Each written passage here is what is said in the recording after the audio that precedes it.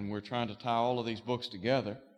And so we'll just very briefly review some of the things that we said last week, and then we'll get into some of the lessons that emerge from the book itself. Before we begin, we do want to go to God in prayer. A number of people are in need of our prayers on a regular basis. Doc and Peggy Hunt. I was just told Sunday that Peggy was diagnosed with diabetes, and do need to remember her in our prayers. I heard that she had been informed, I think it was on Friday, that she now has diabetes, and so we need to keep her. And Doc is due to have a prosthetic leg fitted very soon. I'm not sure exactly when, but he's hoping to have that done in the next maybe couple of 3 weeks. Carolyn Jacobs still at home. She doing better, George?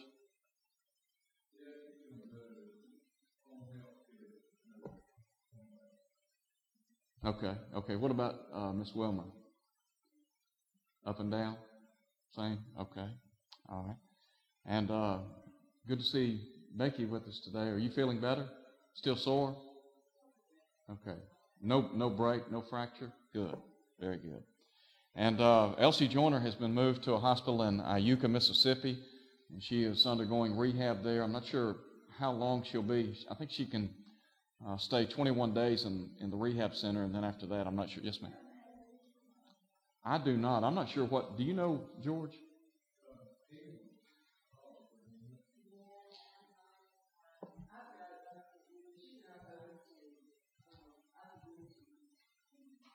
Okay. All right. And Lydia Box said that her granddaughter is in the hospital in Tupelo, and she's not doing well at all, and need to remember her in our prayers. And then Sister Laura Woods. Last week she had 3 chemotherapy treatments. She was due to go back to the doctor on Thursday to find out whether or not she was going to have to remain, isolated from people. But she's hoping to return to worship and Bible study very soon, so need to remember her as well. All right, before we begin, let's go to God in prayer. And Rogers, you want to lead us in prayer this morning? Our Father in heaven, we be thankful for the blessing of this day. Father, we're thankful for the many spiritual blessings in ours in Christ Jesus. We're thankful, Father, for the love that you have for us, and you sent your one and only Son to this earth. Who lived a perfect life, who went to the cross for us, and willingly died upon that cross for us for our sins, Father. We're thankful that through his death we had the opportunity to see heaven one day. We're thankful, Father, for a reasonable measure of help that enables us to assemble here this morning. We remember those, Father, that are struggling with their health at this time. Be with them, be with the doctors and ministering to them. Father, be with Mike as he brings us a lesson this morning, that we might be attentive, Father, that we may take things we learned this morning and apply it to our everyday lives. We might be strengthened as Christians, and we might be good examples to them. In Jesus' name we pray. Amen. All right, thank you. Okay, last week we began looking at the book of Romans, and just very briefly, by way of introduction, we said that historians state that Rome originated in 753 BC, and by the time of Paul, it was the greatest city in the world, with over 1 million inhabitants. One inscription says they had over 4 million. The thrust of the book of Romans is summed up in the words of Paul, "For I am not ashamed of the gospel of Christ, for it is the power of God to salvation for everyone who believes, for the Jew first and also to the Greek. For in it the righteousness of God is revealed from faith to faith, as it is written, the just shall live by faith," in chapter 1, verses 16 and 17. The book of Romans accentuates the necessity of preaching the gospel, believing the gospel, obeying the gospel, and living in conformity to the gospel. By way of survey, we said that Romans begins by pointing out the sinfulness of both Jews and Gentiles in chapters 1 through 3, and the only means to, the gospel is the only means that will liberate us from sin and unrighteousness. The first section of the book focuses on these truths and the place of the nation of Israel in the redemptive scheme, and that's found in chapters 1 through 11. And then the second section of the book accentuates practical truths of Christian living in chapters 12 through 16. All right, just some of the lessons. Last week in our study, We'll just very briefly look at some of the things that we talked about, and then we will pick up. I think we were on number 9, or actually number 10. The Apostle Paul concludes that sin is a problem that all people face, whether Jew or Gentile. Number 2, the resurrection of Christ is fundamental to the Christian religion. In chapter 1, verse 4, Christ was declared to be the Son of God with power by the resurrection from the dead. Number 3, the gospel has the power to change lives. It is God's power, chapter 1, verse 16. Number 4, the judgment of God will be based on truth. In chapter 2, verse 2, Paul said, we know the judgment of God is according to truth, and we'll also be judged according to our works. Number 5, we said that peace with God is possible through obedience to the gospel in chapter 5, verses 1 and 2. Number 6, God demonstrated His love for us through the death of Jesus in chapter 5, verses 6 through 8. Number 7, grace is not a license to sin, and the reason is that we've gotten out of the sinning business. In other words, we've died to the love and the practice of sin, and as Paul said, we've risen to walk in newness of life. Number 8, obedience to the gospel gives us access to the blood of Christ, which ultimately washes away our sins in chapter 5, verse 9, and in chapter 6, verses 3 through 7. That's why we're baptized into Christ. And then number 9, we are to bear fruit as children of God. In chapter 6, verses 21 and 22, and then in John 15:8, Jesus said that God is glorified when we bear fruit. Number 10, Christians are married to Christ through obedience to the gospel. Look at chapter 7. In chapter 7, Paul talks about the relationship forged between a man and a woman. And ultimately, when we obey the gospel, we enjoy a very intimate relationship with the Lord. So much so that in verse 4, Paul writes, therefore, my brethren, you also have become dead to the law through the body of Christ, that you may be married to another, to Him who was raised from the dead, that we should bear fruit to God. And so, since we are married to Christ, I think one of the mandates is that we are faithful to Christ. And just as in the earthly realm, a husband or wife could be unfaithful to the other, we could be unfaithful to the Lord. And so there needs to be a sense of commitment, undying commitment, or viewing this relationship with the Lord from a permanent vantage point. That is, that we're in it until death. And Jesus said, be faithful until death, and the promise being the crown of life. All right, look at number 11. And turn over, if you would, to chapter 8.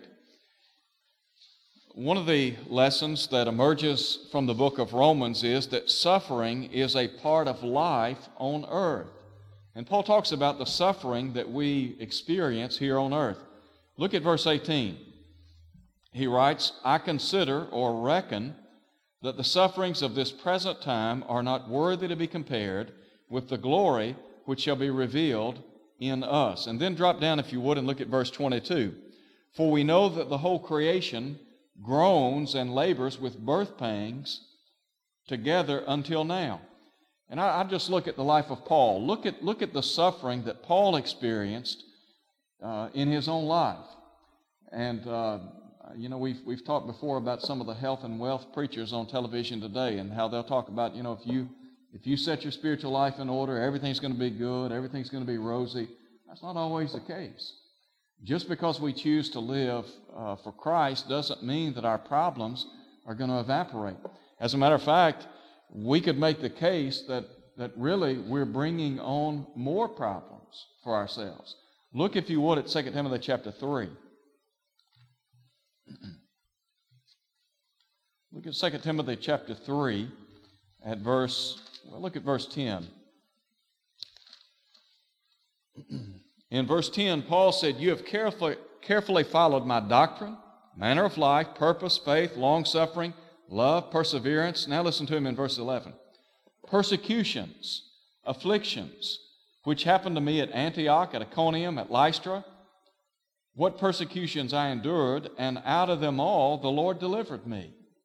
Yes, and all who desire to live godly in Christ Jesus will suffer persecution. It doesn't sound like an easy life to me. As a matter of fact, it sounds to me like that when we enter into the kingdom of God, we are setting ourselves up to suffer. Now, bearing in mind that the Lord will be with us, drop down, if you would, to chapter 4 and look at verse 16. In verse 16 of chapter 4, Paul said, "At my first offense, no one stood with me, but all forsook me. May it not be charged against them. But the Lord stood with me and strengthened me, so that the message might be preached fully through me, and that all the Gentiles might hear. And I was delivered out of the mouth of the lion. And the Lord will deliver me from every evil work and preserve me for His heavenly kingdom. To Him be glory forever and ever. Amen." And so, here Paul brings to mind some of the difficulties that he faced, and the fact that, at least on one occasion, he was out there all alone, with the exception of the Lord. And so, suffering is a part of life. And then back up, if you would, and look at 2 Corinthians chapter 11.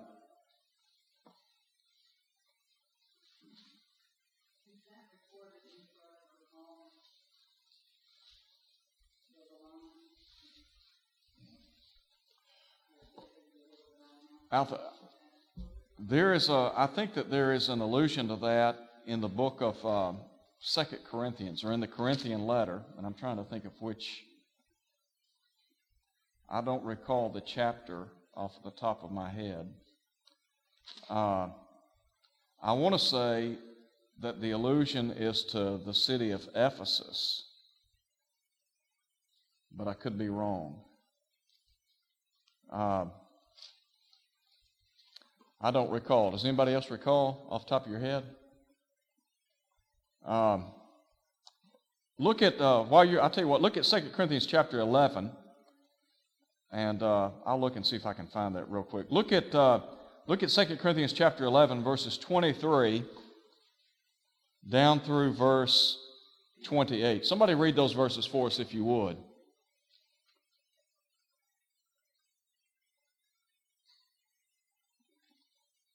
Are they ministers of Christ? I speak as a fool. I am more in laborers, more abundant in stripes without measure, in prisons more frequent, in deaths oft. Of the Jews 5 times I received 40 stripes, save one. Twice I was beaten with rods, once I was stoned, twice I suffered shipwreck.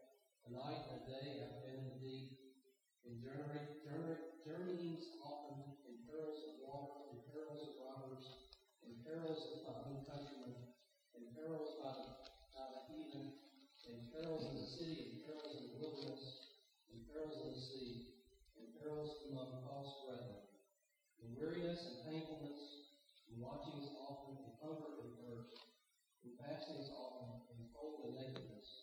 Beside those things that are without, that which cometh upon me daily, the care of all the churches.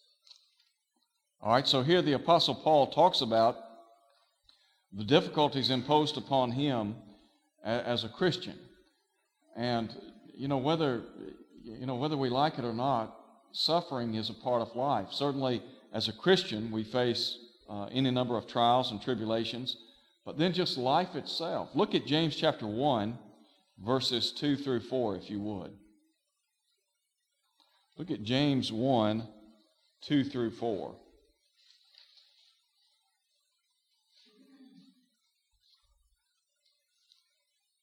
Somebody read James chapter 1, verses 2 through 4. My brethren, count it all joy when you fall into divers temptation, and also have various trials. Okay, all right. Down through verse 4. Knowing this, that the trying of your faith worketh patience, but let patience have her perfect work, that ye may be perfect and entire, wanting nothing. Okay, thank you. The trials that James is talking about here, the varying trials, are those outward trials common to all people, and they could include everything from illness to disease to any kind of physical suffering. Could even include financial hardships or setbacks, economic reversals, the loss of loved ones. I mean, all of the things that we face in life, and ultimately the trials of life, and we've said this on numerous occasions, the trials of life can either make us bitter or better. They can either break our faith or build our faith. one of the byproducts of trials, according to James, is that it helps to develop within us a persevering spirit or patience. And it helps us to dig deeper and ultimately to trust in God. And, that's our goal, is to hold to the Lord in times of adversity. Think about Job, all that Job experienced, and yet Job said in his book, though he slay me, yet will I trust him. Now to me, here was a guy that if anybody could have walked away and just said, I've had enough, he could have done that. But he didn't do it. And so, using the trials of life to better ourselves. Look also at Romans chapter 5, I think in connection with this. Look at Romans chapter 5.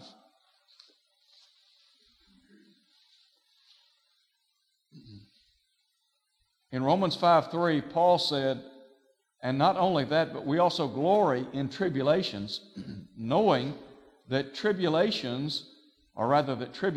produces perseverance, and perseverance, character, and character, hope. And so the trials of life, the tribulations of life, can equip us to make it. One other verse that we'll look at, and then we'll move on. Look over in Hebrews chapter 12. Look at Hebrews 12, verses 1 through 3.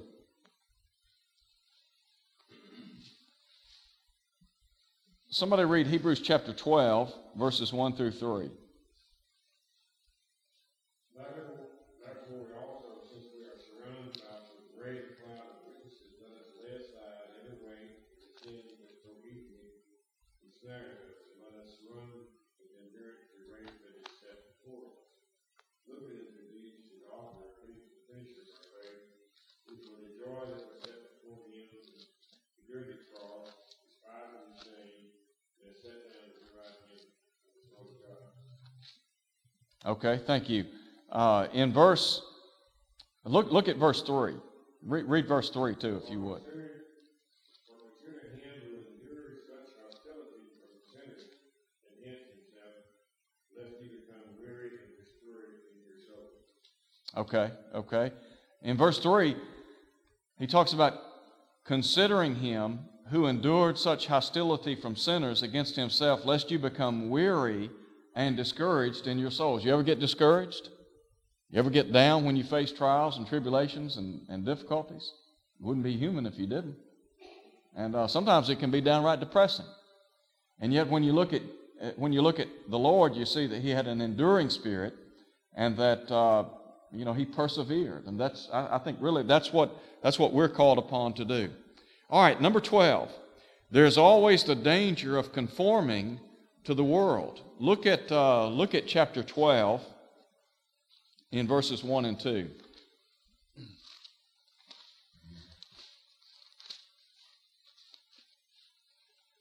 Somebody read Romans 12, 1 and 2.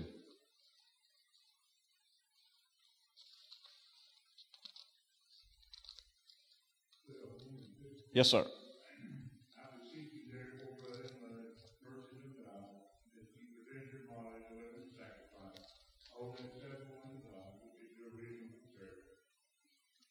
Be not conformed to this world, but be transformed by the renewing of your mind, that you may prove what is that good and acceptable and perfect will of God. Okay, thank you. So here Paul said that one of the challenges that we face is conformity to the world.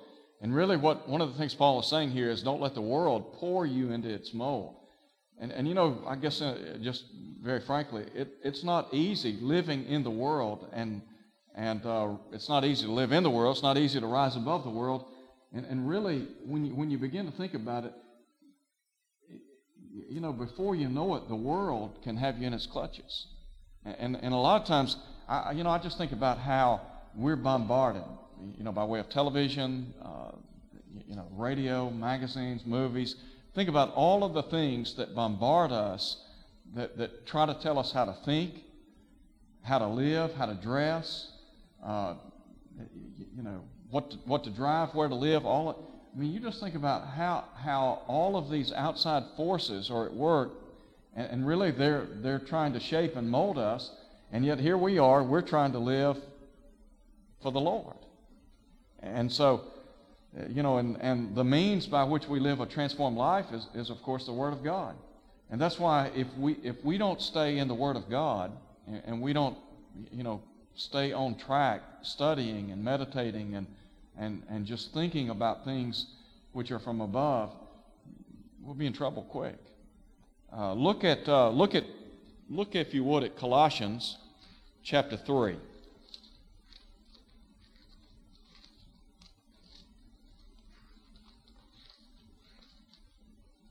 Look at Colossians 3, verses 1 through 4.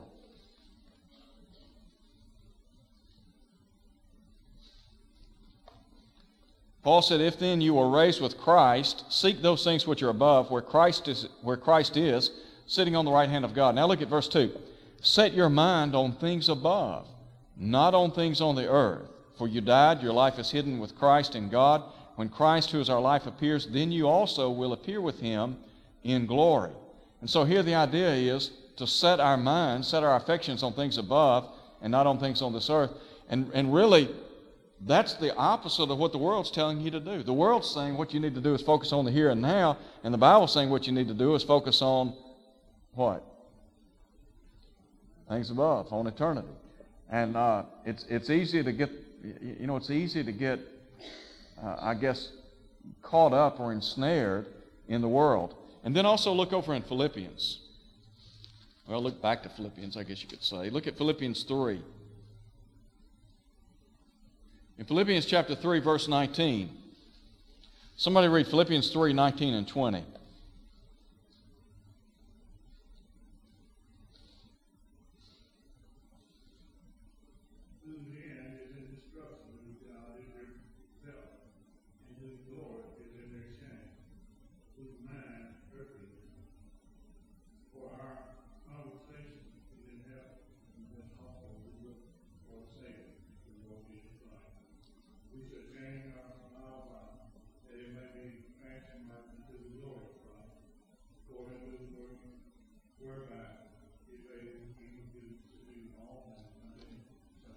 Okay.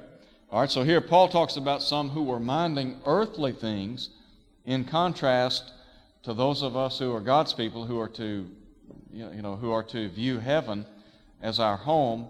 And really what he's saying is that our citizenship, our commonwealth, is in heaven. And I think on Sunday mornings we've been talking about the book of 1 Peter. And we said that Peter's writing to people who are called pilgrims or sojourners or strangers. And really the idea is that as Christians, the world is a strange land. It's a foreign land to us. This isn't our native country, so to speak. That our home is in heaven. There's a great article in, I think it's the January issue of Spiritual Sword, the January 2009 issue of Spiritual Sword. And the article was written by E. Claude Gardner, who was the former president at Freed-Hardeman University. And the article focuses on longing for heaven or longing for home. And how many of us long for heaven? Or how many of us are homesick for heaven? And, most folks, they want to go to heaven, but they just don't want to take the next bus out, And to really view heaven as the place where we want to go, where we want to be, and the sooner the better. And I think that's why Paul could say to live is Christ, to die is gain, to depart and be with Christ is far better. Okay, number 13. There is no place for retaliation in the life of a saint. God will right all wrongs one day. You ever wanted to retaliate? You ever had somebody do you wrong? Nobody's ever been done wrong? It's not easy. It's not easy when somebody literally guts you to walk away from it, is it? Most folks in our world, they live by the principle, if you wrong me, I'm going to wrong you. And if you hurt me, I'm going to hurt you. And we tend to want to settle the score. And, even though we're Christians, that doesn't mean we're not human.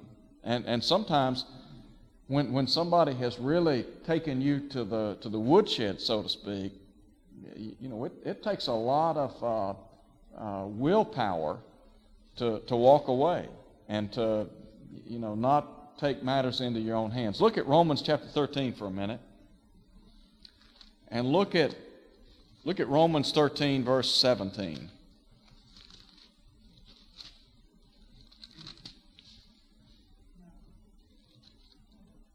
Do what?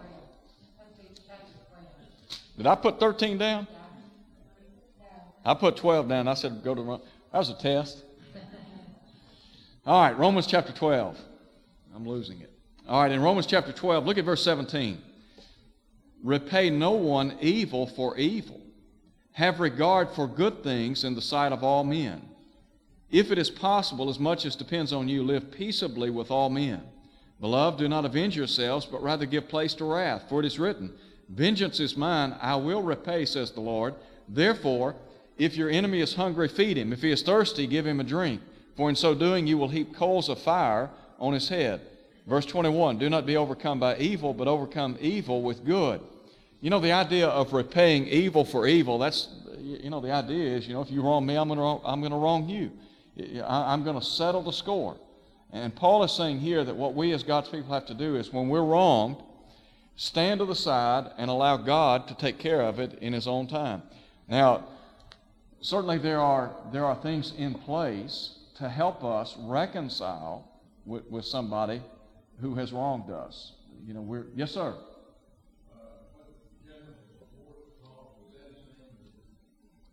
Yeah, Norman.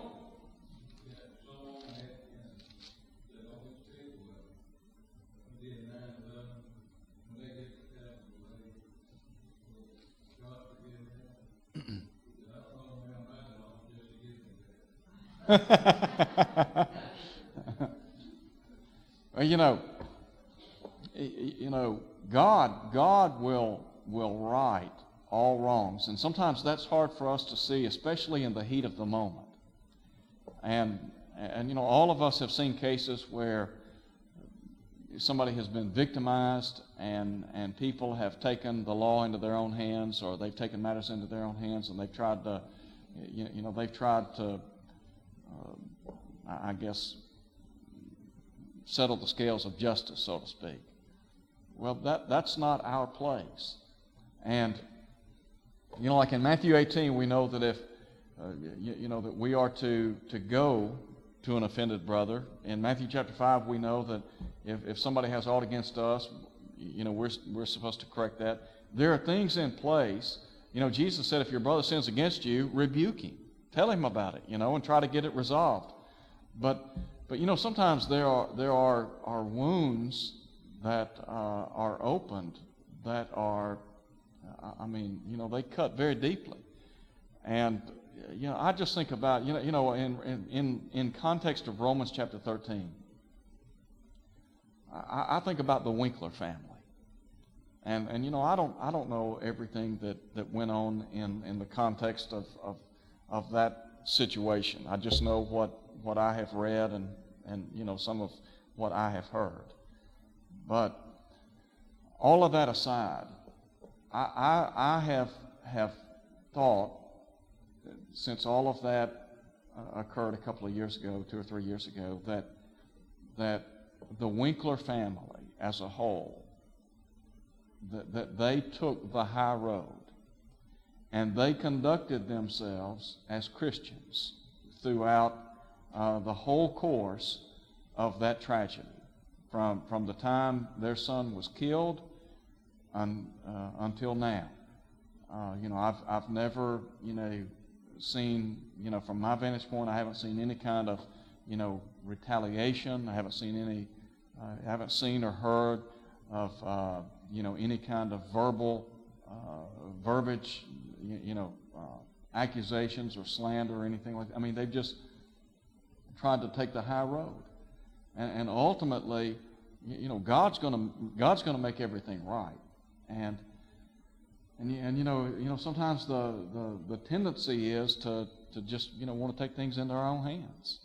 And in Psalm 55, David talks about how he had been wronged, and interestingly, David said that the one that wronged him was somebody that had been very close to him. And just because, sometimes we think about people on the outside hurting us, but sometimes our own family members and even our own brethren can hurt us.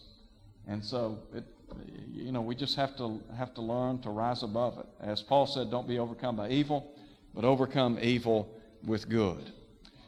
Yes, sir.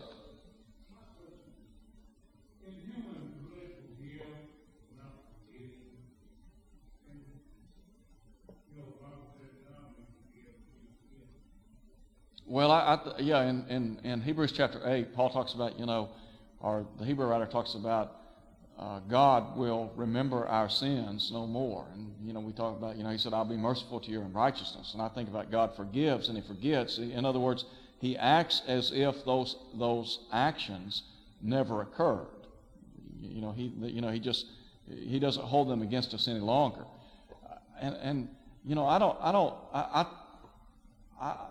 I mean, we're human beings, and I think that, yes, we can forgive, and sometimes it's difficult to forgive. But I don't think it's necessarily.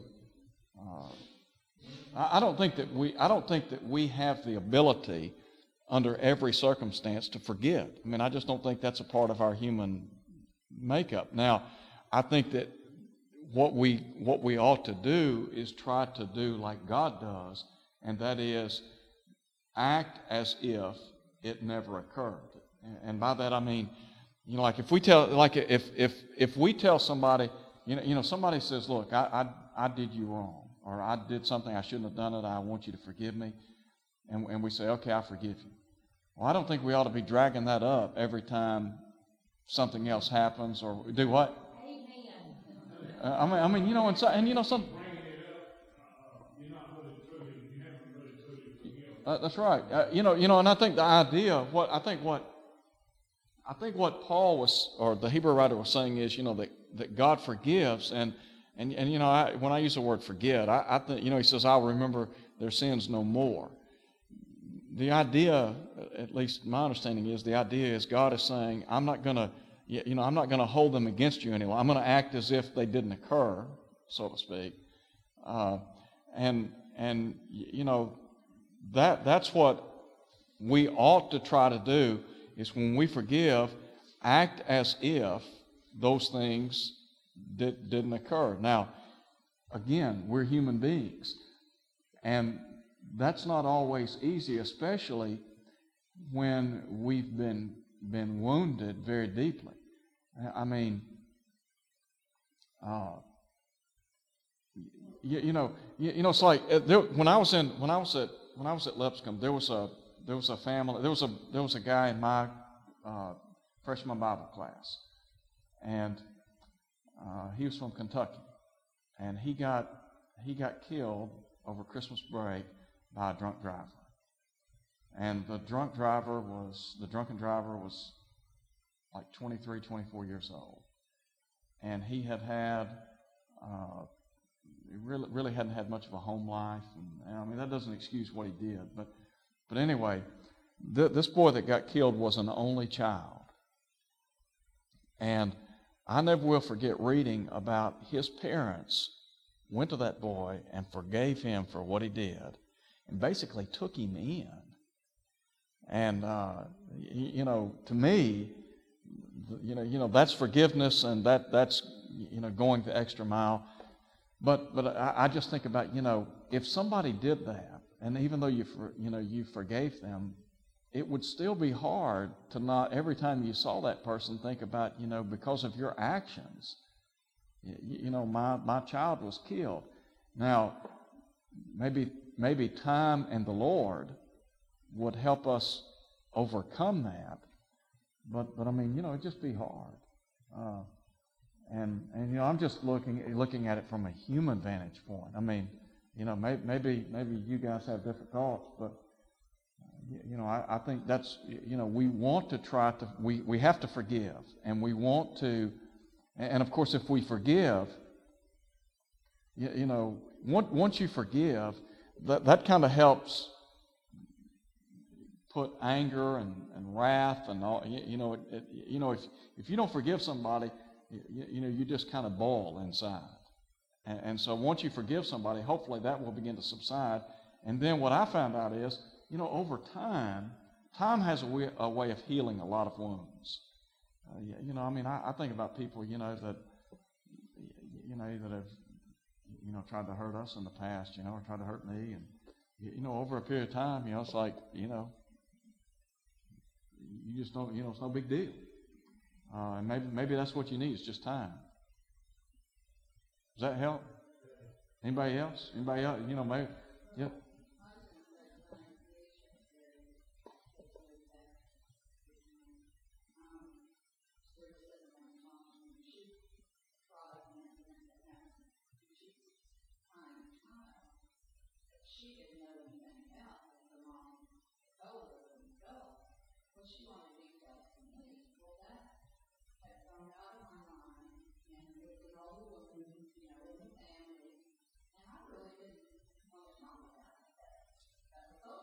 Mm-hmm.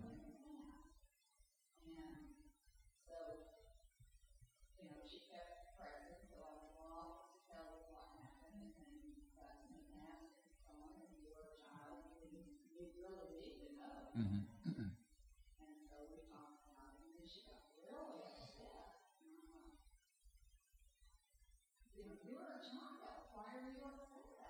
Mm-hmm. Yeah. In the past.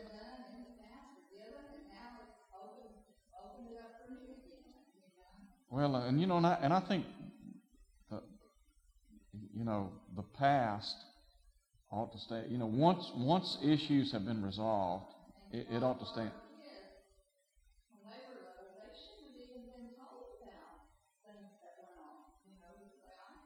Sure. That's true. And when things occur and between two people, or maybe there are several people involved, and those things are resolved, it ought to stay within the people that have the problem, and then once it's resolved, put it to bed and let it go.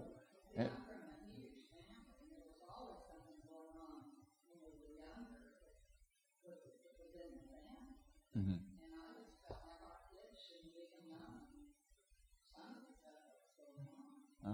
Sure.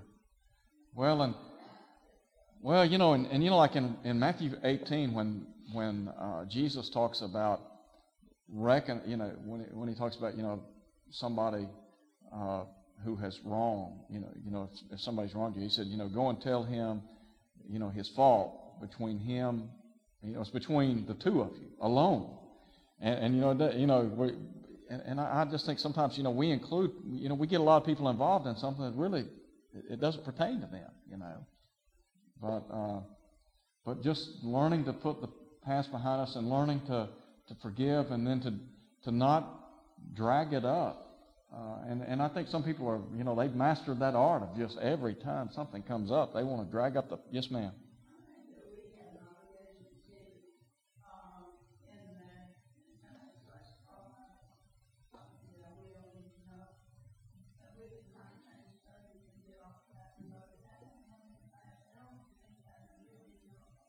That's true. That's true. There's no reason for us to know about it.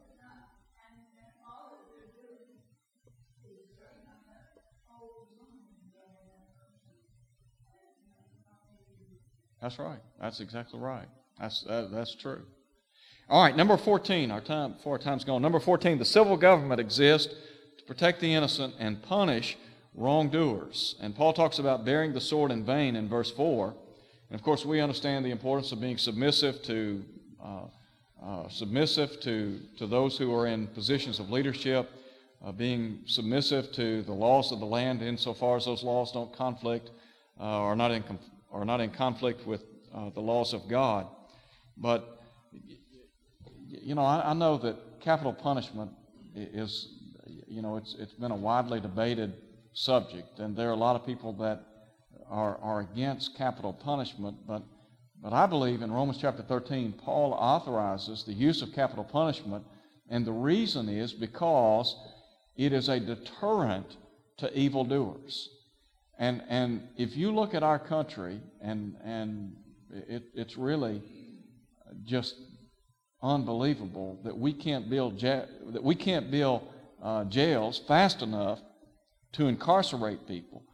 And you know, the problem, at least the way I see it, the problem with our judicial system is there are no deterrents. I mean, when people go out and they commit heinous crimes and they get off on some technicality, or they get a slap on the wrist, or you know, these violent offenders. Yeah, I mean, they go to some lush, plush country club type. You know what kind of deterrent is that to evildoers? And you know, and then you take into consideration you've got these guys that go to prison, and they, you know, maybe they've committed some heinous crime, and then they're back out on the streets in just a very short period of time, and then it's no time before they're back in jail again because they've either killed or victimized somebody. I mean, that ought to tell somebody whatever we're doing is not working. I don't, you know, I just don't. I mean, it's not rocket science, you know. Yes, sir. Seems to me that our country wants lawlessness because, you know, all these so perfect judges we have now, I would say it's like people that trying to do it for these major crimes. That's why there's no crime, because as long as the punishment is lax, crime is going to continue to grow. You know, there was a I can't remember the country, but there was some foreign country, they were talking about like drug usage. I said, man, we don't have a problem with that here. And the reason is because if you get caught with drugs, you're executed. And, I mean, it's not a problem. And you know, like in our country, I read about, you know, the widespread drug corruption, and you know how they can't, you know, we can't control it. The reason we can't control it is because we don't want to control it. We got the guy in Arkansas yesterday that shot the man 6 times and even shot his own brother because of drugs. It was on the news. I mean, it's just They won't do nothing to it. probably not. You know, probably not. And I mean, you know, we talk about our judicial system. I mean, you know, I was watching Law, I think it's Law and Order, one of those shows the other night, and they made really it was a slight at the Winkler case. They said, look at the preacher's wife who got off in like how many ever days it was. I mean, she didn't even serve 100 days for killing her husband. Now, I mean, you know, here this is a secular program making light of the sentencing of that woman. Now, you know, I mean, look at all the people that just walk for committing heinous crimes. And so, I mean, you know, it seems to me like, you know, we need to clean up our judicial system if we're gonna, you know, if this country's gonna reverse its course. Okay, number 15. As the children of God, we're commanded to love one another. Look at verse 8. In verse 8, Paul said, owe no man anything except to love one another. Somebody said that love is a debt, that is, our love for one another is a debt we can never repay. We're always obliged, we're always obligated to love people. And so he says, he who has loved another has fulfilled the law. And so just the importance of loving one another. And then down in verse 10 he said, love does no harm to a neighbor, therefore love is a fulfillment of the law. And you know, you can read over in like 1 John chapter 4 how the Bible talks about God's love for us, our love for God, and then, you know, then we're supposed to love one another. It's kind of like a triangle. And so just the love that we're to have for each other. And then in Romans 15:4, Paul talks about how the Old Testament, the old law, was written for our learning. Look at verse 4. Whatever things were written before were written for our learning, that we through the patience and comfort of the Scriptures might have hope. You ever thought about the comfort we can derive from just reading the Bible? If you ever get down and you ever feel like you just you know, down on your luck, read the Psalms. And read about some of the experiences of David and how David talks about, he's just down on his luck. Things are tough. And yet his resolve was to trust in God. And I like, for example, in Psalm 46:1, where the psalmist said, God is our refuge and strength, a very present help in trouble. And go back and read about, look at Joseph. Look at everything Joseph endured. And yet his resolve, his persevering spirit, his resolve to stay true to God, even though he had been wronged, he still tried to do what was right. Look at David, the things that David experienced in his life. Look at Job. Look at what Job experienced and the difficulties he had. And if you can't be comforted from reading those folks, and then just some of the other people that faced many, many difficulties. All right, number 17. Number 17, the Apostle Paul had many Christian friends, and ultimately, so should we. In chapter 16, Paul talks about the many friends, his many co-laborers or fellow workers in the gospel and the close relationships that he had forged with those who were in Christ. And some of the nearest and dearest friends you'll ever make on earth are those in the body of Christ. And I think probably all of us can say that there are some people in the church that are probably closer to us than even our own family members. And Solomon said, there is a friend that sticketh closer than a brother. And think about the friendship that Jonathan and David had with one another. Just very close. And then finally, number 18, before our time is gone, those who cause division and trouble in the body of Christ are to be noted or marked. Look at verse 17. He said, Now I urge you, brethren, note those who cause divisions and offenses, contrary to the doctrine which you learned, and avoid them. For those who are such do not serve our Lord Jesus Christ, but their own belly, and by smooth words and flattering speech deceive the hearts of the simple. And so, those who would wreak havoc on the body of Christ, whether it be propagating false doctrine or whatever. Paul said we need to take note of those people. We need to avoid them, because ultimately God's desire is that unity prevail within the body of Christ. One other thing that I ought to point out just very quickly before we close is that when you look at the book of Romans, the obedience of faith is stressed in the beginning of the book and at the close of the book. In chapter 16, verse 26, he said, But now made manifest and by the prophetic scriptures made known to all nations according to the commandment of the everlasting God, for obedience to the faith. And we talk about faith, and faith and obedience go hand in hand. When you read Hebrews chapter 11, the great men and women that are named in that chapter, the thing that stands out is they were people who obeyed God. They had faith on the one hand and they had obedience on the other. And as a result of that, they were pleasing to the Lord. All right, anybody else have anything you want to add to our study? Next week, we'll look at 1 Corinthians. And just very quickly, before we close, you mentioned in 2 Timothy chapter 4 about the allusion where Paul said he was delivered out of the mouth of the lion. And I said that there was an allusion to that in the Corinthian letters, and it's actually in 1 Corinthians chapter 15 at verse 32. Paul talks about how he fought with beasts at Ephesus. And,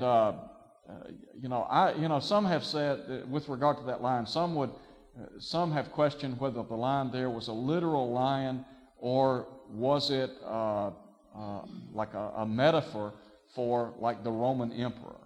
But obviously in 1 Corinthians 15, verse 32, he talks about fighting with beasts, and to me, a lion is a beast, but whether or not that's literal, I guess is open to debate. But I think it's verse 32, isn't it? Okay. All right. We'll close with a prayer, and then next week we'll start looking at 1 Corinthians. Brother George, you want to lead us in a closing prayer today?